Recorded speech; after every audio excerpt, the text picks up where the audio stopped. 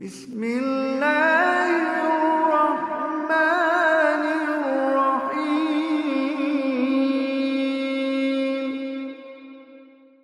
Assalamu alaikum wa rahmatullahi wa barakatuh, and welcome to another episode of the Talking Seerah podcast. So in our last episode we discussed the migrations to Abyssinia, and we spoke about the reasons for the migration. One of the reasons that many of the Seerah books mention obviously is that the Muslims were fleeing persecution as the environment really became harsh and hostile, and the Quraysh were not making it easy on the Muslims. So the Messenger sallallahu alaihi wasallam gave permission to the Muslims to leave for another land, a land of justice where there was a just king in An-Najashi. But another reason we discussed, a reason that is mentioned by many scholars and classical scholars, is that the Messenger sallallahu alaihi wasallam was seeking an alternative stronghold in case the Muslims were driven out of Mecca or the da'wah became stale. And it was a political action to really show that the Muslims were not being treated well by their fellow tribesmen, and it did have a consequence where a lot of the outer tribes were viewing the Quraysh in a bad sense, really, and that the Muslims were being persecuted. So it had quite a lot of significance, and we mentioned some of the reasons. We also spoke about how the Quraysh and the enemies of Allah didn't let up. They didn't just leave the Muslims to go to Abyssinia and just leave them alone. In fact, they followed the Muslims, and they tried to convince An-Najashi to send the Muslims back. And they essentially bribed An-Najashi. They gave him gifts. They tried to convince him, and with eloquent speech, they sent their best man, who's Amr ibn al-As, who was a shrewd politician, and they tried to convince him to convince Najashi to send the Muslims back with them. And it really demonstrated and showed us that the enemies of Allah and those who hate Islam, they are not happy until we give up all our deen. Even if we were to leave the land, they will follow us. They will do their utmost to continue to persecute us until we left Islam altogether. And we find that this happens even today. We also spoke about how Ja'far ibn Abi Talib, he really showed great hikmah and wisdom in the way he won the heart of An-Najashi, the way he selected certain verses of the Quran to pull the heartstrings of An-Najashi, and he left the envoys of Quraysh embarrassed. They were left empty-handed in that An-Najashi banished them away and told them to take their gifts, and said that he would not leave the Muslims. So it highlights the importance of our hikmah in our da'wah, and always having that non-compromising stance that Ja'far ibn Abi Talib did. For example, when everyone bowed to An-Najashi, even the Quraysh bowed, the Muslims didn't, and they held strong to their principles, yet they showed hikmah in their da'wah to convince An-Najashi to give them protection. So we should obviously do the same despite the circumstances we might find ourselves in. So moving on to today, and the topic of today is a sad topic, really. It's a calamitous year for the Prophet ﷺ, which we know in the Seerah as the year of grief, or Am al-Huzn. This was the year in which three great calamities befell the Messenger ﷺ, which didn't only impact him personally, but it also had an impact on the da'wah and his mission. So let's take each one as they occurred. The first event that the books of Seerah mention is the death of Abu Talib. And he died in the 10th year, or the end of the 10th year of the Prophet ﷺ's da'wah. And obviously he was very close to the Prophet ﷺ. In fact, he wasn't just his uncle, he was very much like a father figure. Because as we mentioned in the earlier episodes, Abu Talib became like the parent or the guardian of the Messenger ﷺ at a very young age. I think the Prophet ﷺ was around the age of 8 when he went under the guardianship of Abu Talib, because of the death of both his parents as well as Abdul Muttalib, who was his grandfather. So Abu Talib took him under his care and treated him as his own child. So even on a personal level, we can just imagine how much grief and sorrow this must have caused the Messenger sallallahu alaihi wasallam. But to compel this and to make it worse, the death also had an impact on the da'wah of the Messenger sallallahu alaihi wasallam, because Abu Talib was the central protection of the Messenger sallallahu alaihi wasallam, and he was a senior member of Quraysh, so he was able to give that protection and for it to have an impact. So the leaders of the Quraysh and the ardent enemies of Islam weren't able to really harm the Messenger sallallahu alaihi wasallam as much as they wanted to. And even though Abu Talib wasn't a Muslim, he gave protection to the Messenger sallallahu alaihi wasallam, and he allowed the Messenger to carry on with his da'wah and call to Islam. And this was a great aid to Islam, because it allowed the Messenger to really, with a clear path towards other Muslims without being persecuted or harmed, or for there to be too many barriers for him doing this. So his death, in fact, was a great calamity, both on a personal level but also in terms of the da'wah. And in terms of what happened, when Abu Talib was on his deathbed dying, the Messenger sallallahu alaihi wasallam came by his side, and he tried to convince his dear uncle to embrace Islam. And he was telling him to say the shahada, to utter those words, so that he could testify for his uncle in front of Allah on Yawm al-Qiyamah. But Abu Talib was reluctant.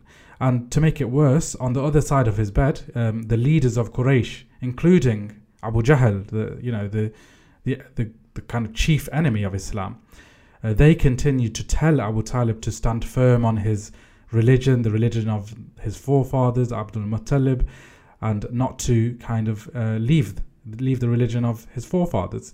And they threatened him that they would disgrace his name if he embraced Islam, and really just whispering in his ears, trying to convince him not to embrace Islam.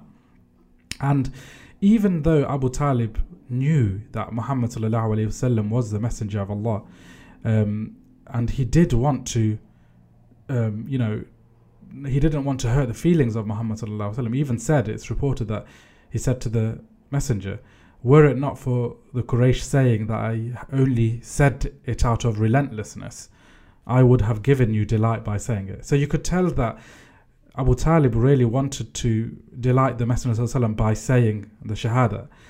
But despite the Messenger's attempts to convince him, Abu Talib unfortunately died a mushrik. He died upon the paganism of his forefathers.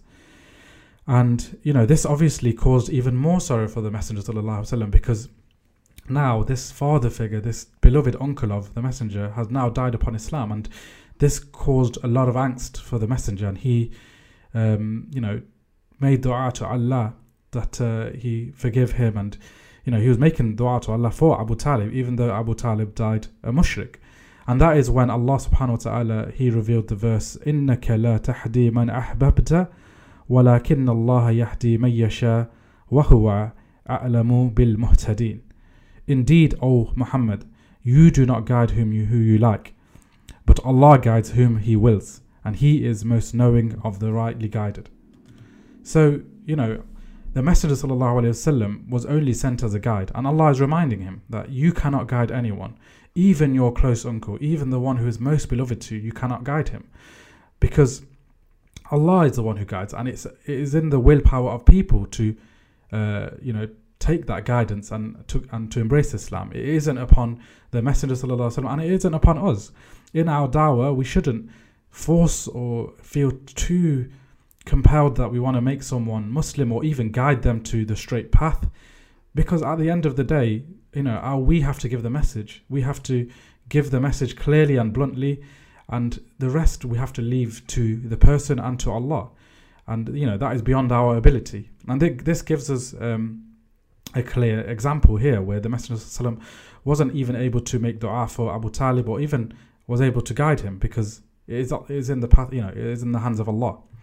So his uncle Abu Talib died a mushrik, and this was mainly due to his pride and his ego of not being able to leave the religion of his forefathers, even though he knew the Prophet ﷺ was truthful. For example, when it came to the boycott and the agreement being ripped up by the ants and the termites, Abu Talib believed the Messenger when he told him this, and he used this as an evidence with the Quraysh in order for the boycott to come to an end. So, we know that Abu Talib did have sympathy for the Messenger ﷺ, but he wasn't able to utter those words. And, this gives us a clear lesson to take from this incident, that Abu Talib stayed upon the position of his forefathers, even though he knew the truth. And this is a mentality that many non-Muslims have, this pride, this ego that I cannot be wrong, and they don't open their hearts to Islam. But we even see this mentality amongst us as Muslims. Some of us have this mentality where, we have inherited Islam from our parents, like a culture, and from our forefathers, you could argue. And we believe in it. We are Muslim. No one is doubting that. But whether we have embraced Islam in its decisive way, in the way that we should embrace Islam, that we know it to be the truth, and everything from Islam, from the Quran and from the Sunnah, we embrace it wholeheartedly, and anything that Allah subhanahu wa ta'ala has prohibited, we stay away from, and anything that the Messenger ﷺ has told us to stay away from, we stay away from. Have we really embraced it like this? Or do we, many of us, from especially the Indian subcontinent, we may have taken on practices that our forefathers had been doing, for example. And just the most obvious one that many, not even just from kind of South Asian part of the world, all across the globe, due to the decline of Islam, many of us were taught an Islam that was very spiritual in nature, very ritualistic, that it was only about the salah and the zakah and our personal worship. And we embraced this side of Islam and didn't really question the fact that actually Islam is a comprehensive deen. It caters for all aspects of our life, and we have to embrace all of Islam. So when it comes to da'wah, when we, as Muslims, when we hear that Islam is comprehensive, we should base our judgment not on what our forefathers and our parents told us, because they will have had the greatest of intentions, no doubt, but we should base it on this strength of evidence. And when we're presented with this truth, and that Islam is comprehensive, and we do have a duty to implement the whole of Islam, we should embrace it all wholeheartedly, so that we can please Allah. And this is obviously what we're seeking to do in our life, to please Allah, to worship Allah in the best of our ability, and not just stick to what we have been told at a young age, for example. So that's a clear lesson that we can take from the death of Abu Talib. Another thing that really demonstrates in this incident, and what is highlighted to us, is that the whispers of shaitan are very strong. And when we think of shaitan, often we think of the jinn and Iblis himself. But in fact, Allah subhanahu wa ta'ala tells us that the shaitan, or the shayateen, are from the jinn and the men. We have voices not only from the jinn, but also from men who are part of the army of shaitan. They aid the enemies, they aid shaitan. And we have many voices, like we had here in the case of Abu Talib, where Abu Jahl, and the chief shaitan, you could argue, from the Quraysh, he was doing his utmost to convince Abu Talib not to embrace the truth, not to listen to his to his nephew Muhammad sallallahu alaihi wasallam. So same can be said in our case, that yes, we have the shaitan and the shayateen from amongst the jinn whispering to us constantly to do bad and to be lazy and not to fulfill our command to Allah. But we also have it from amongst the men. We have it from mankind who tell us, don't waste your time on da'wah, don't worry, take your family as more important, your parents, your children, your job. All of these things, people will tell us that not to really take Islam and the comprehensiveness of Islam and the political aspect of Islam that seriously. Just do your personal ibadah and pray, and that is it. And these are from the whispers of shaitan, because Islam is much more than this. And we know that to worship Allah, it isn't sufficient just to pray. It isn't sufficient just to give zakah once in a year, or to do hajj once in our lifetime. That isn't sufficient. Islam is so much more than this, and we will find from the seerah that Muhammad sallallahu alaihi wasallam exemplified this. And when we get to the end of the seerah, and when we read more books about the seerah, we'll recognize that many of us have been sold an Islam that is totally against what the Messenger sallallahu alaihi wasallam showed us. So again, we have similar whispers of shaitan on the shayateen even today, as Abu Talib had. And let's just pray that we are not stung by this. We are not, we will have whispers, but we can stand strong against these whispers and do what is required, and don't let shaitan win. Don't let Iblis win, nor his army of shayateen win. So this was the first incident that happened that obviously caused great sorrow to the Messenger sallallahu alaihi wasallam. Very sad. But shortly after, subhanallah, the books of Seerah say just within 40 days after the death of Abu Talib, in the same year, the beloved wife of the Messenger sallallahu alaihi wasallam, Khadija radiyallahu anha, passed away. And obviously this caused even, more grief, you could argue, to the Messenger sallallahu alaihi wasallam, because it was his beloved wife, and we know how much he loved Khadija radiyallahu anha. This was the only wife who he was with. When he was with Khadija, he had no other wife. It was just Khadija, and he had immense love for her. And we know that even before prophethood, this love was there, and even when he became a prophet, sallallahu alaihi wasallam, Khadija supported the Messenger sallallahu alaihi wasallam. She was the first to embrace Islam and to believe in him. She didn't. When he came back from the cave of Hira, she didn't doubt him. She didn't say, "You're just making it up. You need some rest," or whatever. She believed in him straight away, and she supported him. She wrapped him up. She took him to Waraka ibn Nawfal, as we remember, from the previous episodes we spoke about. And not only this, she supported him in the da'wah even since then, and in terms of giving him financial support and wealth. She was a wealthy tradeswoman, so she supported the da'wah in this sense. But also emotionally, when he would have a hard day's work of the da'wah, when he was being rejected by the Quraysh, when he was being seen, when he saw the companions being persecuted, he would come back, having a tough day of da'wah, to his wife, who would comfort him, who would give him solace, who would explain to him that carry on, do what is required, because Allah subhanahu wa ta'ala is with you.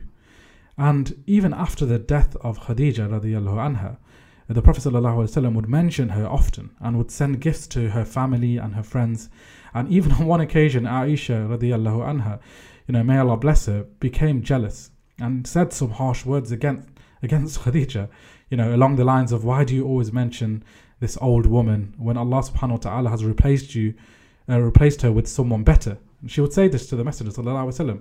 On one incident, this happened, and the Prophet sallallahu alaihi wasallam became very angry and red, and he said to Aisha, he responded that no, Allah subhanahu wa ta'ala has not replaced her with anyone better. She believed in me when everyone rejected me. She gave her wealth and in service of Islam, whilst others withheld their wealth, and Allah subhanahu wa ta'ala gave me children through her. And when the Prophet sallallahu alaihi wasallam said this, Aisha radiyallahu anha said she never ever brought up the name of Khadija never again, because she realized that Khadija had a certain place in the heart of Muhammad sallallahu alaihi wasallam that it would never be able to be challenged. Not any of the wives, even though Aisha radiyallahu anha was one of his most beloved. No doubt, she was al-Mu'mineen, and a lot of there's lots we can say about the benefits of Aisha, but just in this example you can see that Khadija was very beloved to the Prophet sallallahu alaihi wasallam. So now that she passed away, obviously this causes even more sadness to the Prophet sallallahu alaihi wasallam. Not only did his uncle pass away, but even his beloved wife, who gave him, you could argue Abu Talib gave him the external support in terms of protection of the da'wah, and then Khadija gave him that internal support when it came to either the wealth for the da'wah, but also that emotional support when he needed it most. So after this happened, these two incidents happened, obviously it was a very precarious situation for the Messenger sallallahu alaihi wasallam. And just to kind of speak a bit more about Khadija, before we move on to the next third event, it's worth just speaking a bit about Khadija a bit more and what lessons we can take. In this world of feminism, where we're being, it's been shoved down our throats and women are being told that they need to be more like men, we really need to look to the likes of Khadija, and not just Khadija, but the wives of the Prophet ﷺ, as our role models in Islam, for our sisters and our daughters. And even as men, we should look to these sisters as the ones we seek, whether it be in marriage or whether it be in our daughters growing up, to be like these great women of Islam. And Khadija specifically was given a very high status in Islam. She was given salam to by Jibreel alayhi salam himself and Allah subhanahu wa ta'ala on one incident. And she supported her husband, like we were saying, in every way possible. She supported the Messenger sallallahu alaihi wasallam in the da'wah, with her wealth, with her moral support, with her emotional support, in every way possible. And this is the kind of women we should have as our role models, and that our sisters should be looking up to, because she is the one who embodies someone who did continue to support her husband but also supported the da'wah. And this is an obligation not only upon the man but also upon the sisters. And the enemies of Islam, often in the target and the attack on Islam, the secular campaign against Islam is through the woman, whether it be through programs around liberalism and feminism and women's rights and freedom. It's often through women. And this is why it's so important for our sisters and our daughters to remain firm upon their Islam. And it is the role of us as brothers to protect our sisters wherever possible, whether it be physically protecting them because they are our easy target, and also intellectually because there's a clear campaign. For example, the other day, it was a Danish minister who said that, subhanAllah, that women should be allowed the right of fornication, sex before marriage. Obviously this is against Islam, but they, based on their freedom and their rights and their women's rights, they are pushing for our sisters to accept this. And alhamdulillah, many sisters will reject this, and even brothers obviously would reject this. So we just need to stay firm, because there is a campaign, there is a very specific campaign through women in Islam that the secularists are trying to push. And this is because they recognize that women and sisters are the first line of defense when it comes to Islam, because they are the ones that are the first teacher of our children, because they're the mothers. The mothers are the first teachers of children. So they recognize that if they can corrupt the mother, then they are able to corrupt the entire future generation of Islam. And that is why they will focus their efforts in this regard. And a recent story of where the Muslim model Halima Aden, who left the fashion industry, and she spoke out against the industry and the attempt to sexualize the hijab and all of this. And she spoke about all her mistakes that she made as well in joining that industry. One of the reasons she spoke out and she's actually left the industry was based on the advice of her mother, who had always told her to keep away from it, told her to leave this fame of the dunya and look to the deen and what she had been taught in terms of what hijab was and what it really meant. It was meant to be a barrier, not a symbol that can be flaunted on fashion magazines. And credit to Halima Aden, who has come out and she spoke out against her regret in what she has done and how she's left the industry, and she's spoke out against the industry itself. And many sisters, alhamdulillah, are looking up to her as an example. So following the death of Khadija and obviously Abu Talib initially, this left the Messenger ﷺ in a very precarious situation. And specifically with Abu Talib, who was the head of Banu Hashim and a leader of the Quraysh, the Messenger ﷺ had lost his protection for the da'wah. And when Abu Talib died, Abu Lahab, his other uncle, but obviously an uncle who was ardently against the Messenger ﷺ and what he was calling to, he became the leader of Banu Hashim.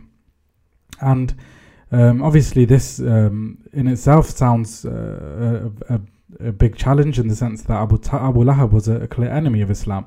However, in some narrations, it is said that Abu Lahab, due to his newfound responsibility, he felt that he had a duty to protect the Messenger sallallahu alaihi wasallam, and he even told the Messenger that to do as he did during the time of Abu Talib, and that he would provide protection. However, this didn't last long, because Abu Jahl heard of this, and he went and he spoke to Abu Lahab, and he explained to him that the reason that you're giving your protection to the Messenger sallallahu alaihi wasallam is due to tribal reasons. Obviously, it's because of his tribe. However, Muhammad sallallahu alaihi wasallam, he doesn't believe in tribe, or he doesn't honor the tribe, because he believes Abdul Muttalib is destined for the hellfire. Who's obviously Abdul Muttalib is the father of Abu Lahab. So Abu Lahab then went to the Messenger sallallahu alaihi wasallam, and he asked the Messenger, he said, where do you believe Abdul Muttalib is, and who is he with? And the Messenger sallallahu alaihi wasallam, he responded, he is with those before him. And he didn't really say anything more than that. And Abu Lahab, he took this as an answer, and he thought, oh, okay, that's fine, nothing negative. But when he went and told Abu Jahl, mocked him and said, do you not understand what this means? This means that Abdul Muttalib, your father, is destined for the hellfire, because those before him, the Muslims believe, are upon, ignorance, and upon not upon the deen or Islam, or even the previous scriptures. So when Abu Jahl, again through his whispering, he was able to convince Abu Lahab then removed his protection, and he told the Messenger sallallahu alaihi wasallam that he was, he's not going to give him protection, and he doesn't want him to continue with his call to Islam. So as a result, obviously, he removed his protection, and the environment again became very restrictive, and the da'wah became stale, and the Quraysh really became even more brazen against Islam and the Messenger himself, where even the common folk amongst Quraysh began to persecute the Messenger sallallahu alaihi wasallam, and the Messenger was left with no support at all for the da'wah or for himself. So that is what led to the third incident, because the Messenger, he left for Mecca, and he approached the tribe of Banu Thaqif, who are from the region of At-Taif, to support his mission and to provide protection. And it's worth just noting here that some people have claimed that the Messenger sallallahu alaihi wasallam was seeking power from Banu Thaqif, as though he was wanting to implement Islam upon them or through them. However, this is incorrect. This was not what the Messenger sallallahu alaihi wasallam was doing. It was merely a protection for the da'wah. And all of these examples were given really highlights is the fact that Abu Lahab passed away, and then Abu Lahab even removed his protection, showed that the Messenger sallallahu alaihi wasallam was really seeking protection of the da'wah and not power, because as we will find, the Islam cannot be implemented by force on people who don't want Islam and whose thoughts have not been transformed yet. We will find from this, when we speak about the da'wah and especially what happened in Medina, it is only when the thoughts and concepts and convictions of the people change from kufr to Islam can Islam be implemented and can power be given to Islam. It isn't forcibly sought through military coups or whatever it may be. So this is a gross misunderstanding of the seerah. The Messenger sallallahu alaihi wasallam in fact went to Banu Thaqif for protection of the da'wah only. And obviously, since he had lost protection from Abu Talib and even Abu Lahab, he went to seek protection from elsewhere. So he approached the tribe of Banu Thaqif, who lived in At-Taif, and he went with his adopted son Zayd ibn Haritha, and he went in the secrecy of the night. He didn't want the Quraysh to notice that he had left. So he approached three brothers who were the leaders of Banu Thaqif, and he invited them to Islam and asked them for their support and protection. And subhanAllah, they didn't respond positively. They rejected the Messenger sallallahu alaihi wasallam, not just mere rejection, in the rudest of ways. The first leader, the first brother, he said, I'm going to tear apart the clothing of the Kaaba. How dare Allah subhanahu wa ta'ala send you as a prophet? And obviously what he means by this is that the Kaaba to them is sacred, and the clothing of the Kaaba is sacred. So he's saying that I cannot accept you to be a prophet, and if this is the case, I'm willing to tear the clothing of the Kaaba.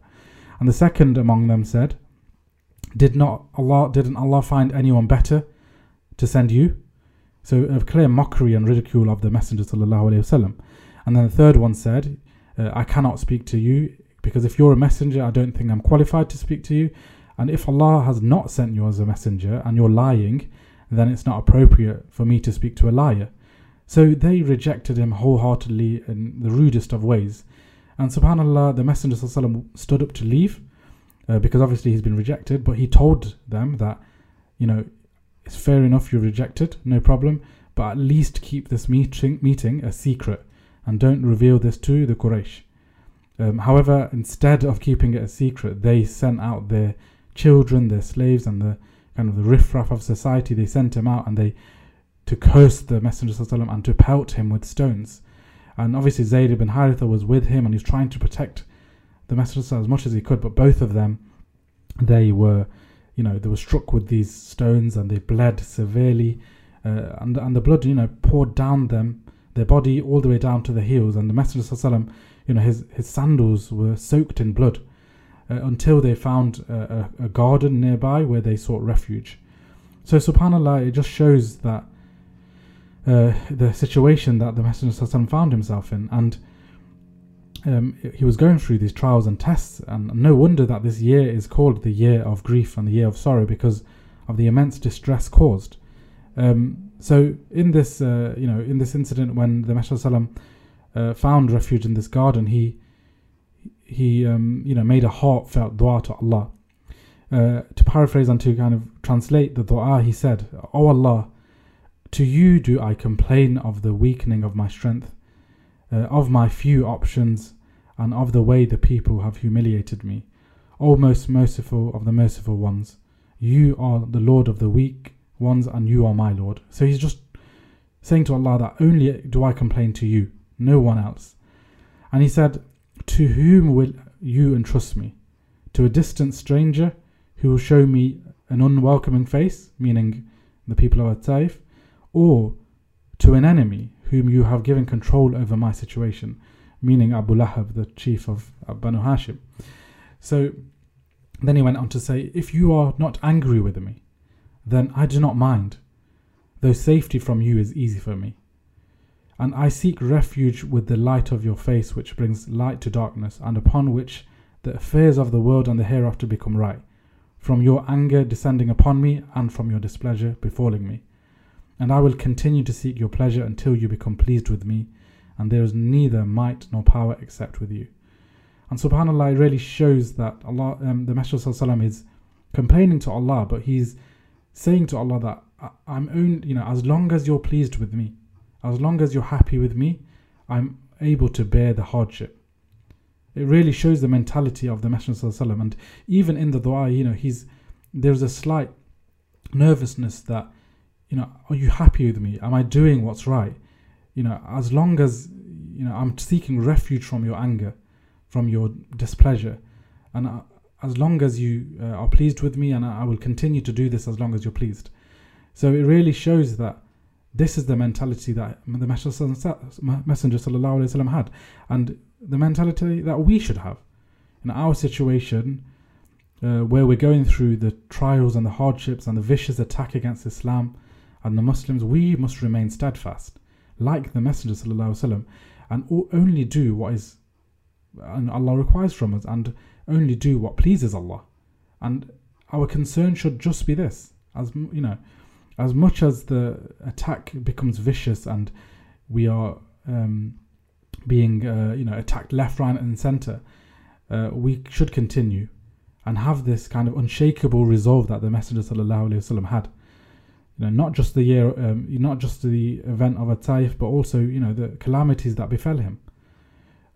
Today, the enemies of Allah are physically attacking the Muslims all around the world, and there's a fierce intellectual attack on Islam, where they're trying to make Muslims apostatize from Islam and to embrace secularism, which is essentially their religion. And they have come out and spoken out against the political aspect of Islam. They've said that in France and in Austria they want to ban political Islam. And why is this? Not because they have all of a sudden realized that what the true Islam is, they recognize that Islam in its true sense is political.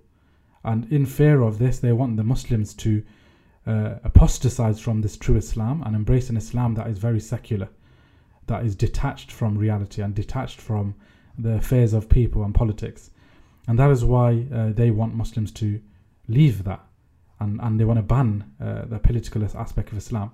And that's why we should question to ourselves that why is it that they're happy with us praying and doing the ritual aspects of Islam, but they're not happy with the political aspect of Islam? Isn't this the nature of the enemies of Islam? That they only fear that which causes a threat, that which they know to be the truth. When it came to Quraysh, obviously they realized that it was the status quo that was going to change due to Islam. It was the fact that Islam was challenging their way of life. They didn't have any concern with the worshipping aspects of Islam. In fact, there were many non-pagans in Quraysh society, Christians and other religions, that they didn't have any problem with this. What they had a problem with Islam was the political aspect of Islam. And it really shows the comparison we can make, that the Quraysh had this problem with this politics of the Messenger ﷺ and the fact that it was causing a clash. Likewise, the enemies of today, they have this same concern, and that is why they're trying to ban it. And again, we have to have this unshakable resolve. We have to have this stance where we're able to carry on and not feel like we need to fall into despair despite our situation. So this is the mentality that Messenger had. He had tawakkul in Allah. He made dua to Allah. And one thing to note is that only after he did action, only after he went and tried to seek support from At-Ta'if, from the people of Banu Thaqif, did he make dua to Allah. And this is something that is common across the seerah, that only when the Messenger plans and he does the action, then he seeks support from Allah. Obviously, it's through Allah, and even through our actions, it's going to only be through Allah. But we have to carry out the action. We have to do what is required from us, and then have that tawakkul, then have that reliance upon Allah. So this is what the Messenger ﷺ did. And following this dua, Allah subhanahu wa ta'ala answered it. And he sent the angel Jibreel alayhi salam and the angel of the mountains. And Jibreel came and said to the Messenger ﷺ that Allah has sent the angel of the mountains to him to order the angels to do whatever he wanted. Basically, he said, if you wish for the two mountains either side of Mecca to fall upon the people of At-Ta'if, we will make it happen. And subhanallah, what was the Messenger's response? And this really highlights his main mission and what he is really concerned about. He didn't say, yes, can destroy them, what they have done to me. The blood was still seeping from his body. It hadn't dried yet. He was, he'd gone through so much pain. What did he say? He said, no, I instead hope that Allah subhanahu wa ta'ala will bring out from their progeny those who will worship Allah alone and associate nothing with him. SubhanAllah, it just shows that even though he went through this physical attack, he went through immense pain and ridicule and mockery, he still wasn't thinking about himself, but he was thinking about mankind. He was thinking about the da'wah. He wished for the people of At-Ta'if to eventually, in the future generations, to embrace Islam. And subhanallah, this really shows that as da'is, as da'wah carriers that we should all be, we should always remember why we're on this mission. What is our purpose in this mission? It's not for ourselves. It's not for our personal gain. It's not for our egos. It's purely for the pleasure of Allah. And we will go through situations where, we will be personally attacked. We'll feel like there is, attack on our ego. And it's natural to have this natural kind of dislike for this. But we should always remember that we're in it for Allah, to please Allah. As long as Allah is happy with us, who cares about the people? Hasbunallah wa ni'mal waqil, ni'mal mawla wa ni'mal nasir. Allah is sufficient for us, and He is the best disposer of our affairs. What an excellent protector and what an excellent helper Allah is. This is the mentality we should have, that we do it for the sake of Allah and Allah alone and the pleasure of Allah. no matter what the people think or do, or no matter the personal attacks we may face, physically and intellectually, we will carry on. And subhanAllah, the wish of the Messenger, what he had hoped for, exactly happened. The people of Banu Thaqif ended up embracing Islam after the Battle of Hunain. And from the people of Banu Thaqif, one clear example that we can relate to is we many of us owe our Islam to this man. It was none other than Muhammad bin Qasim al-Thaqafi. So he was the man who liberated the region of Sindh, which is modern day India, Pakistan, Bangladesh, this kind of South Asian region. And it was through him that many of us our forefathers embraced Islam. And if it wasn't through him, we don't know. Would we be Hindus worshipping monkeys and elephants? Who knows? But it was through this man, through Muhammad bin Qasim al-Thaqafi, that Islam came to these lands. And if the people of Banu Thaqif were destroyed, then this wouldn't have happened. So it really shows the foresight of the Messenger ﷺ, that for him it was about the pleasure of Allah. For him it was about the da'wah, his mission to succeed, because that's why he was here. It wasn't personal, it wasn't for himself, it wasn't for his ego, it was for mankind. And that is why he is a rahmatul lil alameen, a mercy to mankind. And following this, despite not being able to gain protection from Banu Thaqif, the Messenger didn't stop in his da'wah. He took refuge in this garden, and in this garden he actually gave da'wah to a Christian man named Addas, who was an Iraqi servant of the Qurayshi tribesmen who actually owned the garden that they were sitting in. And they sent him to offer Muhammad and Zayd bin Haritha grapes as a gift, because obviously they saw what had happened. And when this slave or the servant Addas heard that the Messenger, he said Bismillah when he had the grapes, it struck up a conversation. He said, why did you say Bismillah, and where's this from? And the Messenger really highlighted, he showed to him, he said, oh, you're Christian from Iraq. He asked him where he was from, and the Messenger spoke about the Prophet Yunus ibn Matta, and he explained that this prophet was also from Iraq. And due to this, Addas became very surprised, like no one would know this in this region. And through this he embraced Islam, because he knew that the Messenger must have been a prophet, because no one else would know this. And subhanAllah, it just shows that even through this situation, the Messenger continued to give da'wah and continued to spread Islam.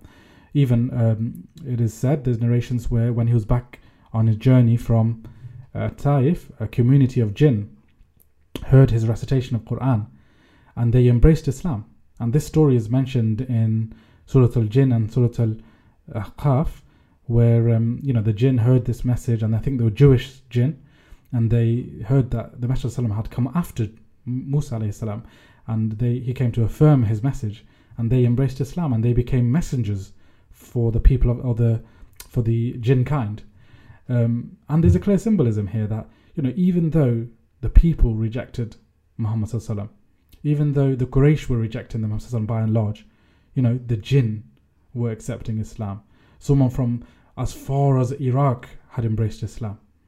And this is what we should recognize, that we have to just do what is in our ability, to the best of our ability.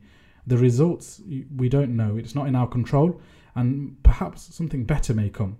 Often we may be given da'wah to someone, and you're focusing on that one person, trying to guide them to doing what is right, but someone else hears, and their small brother or someone else may hear, and they seem to be even greater in the da'wah, even though they weren't our focus.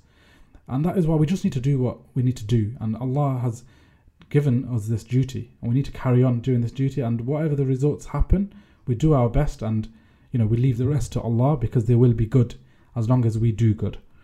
So to conclude the session, we've kind of spoken about lots today and taken some key lessons. Just before we conclude, the Messenger had to re-enter Mecca, and the Quraysh obviously found out about the secret meeting with At-Taif and how it went. So this situation became even more difficult for the Messenger. He needed protection for himself and the da'wah, and this in itself further proves that the Messenger was not seeking power. He was seeking protection for himself and the da'wah. And eventually he gained it. He asked 3 people Two people declined and gave like some excuses of why they couldn't protect him from the pagans. And then the final person was Mutam ibn Uday. He accepted the request of Muhammad. He gave him the protection, and he was able to enter Mecca eventually. And this really concludes the event. And in the next episode, we will speak a bit about how the Messenger sallallahu alaihi wasallam recognized that the dawah became very stale in Mecca. And since the death of Abu Talib and since losing that protection of the da'wah, he gained protection for himself from Mut'im, but not for the da'wah really. It became very difficult to break through in Mecca. So he went through other, he went on to seek protection from other tribes, which we will speak about.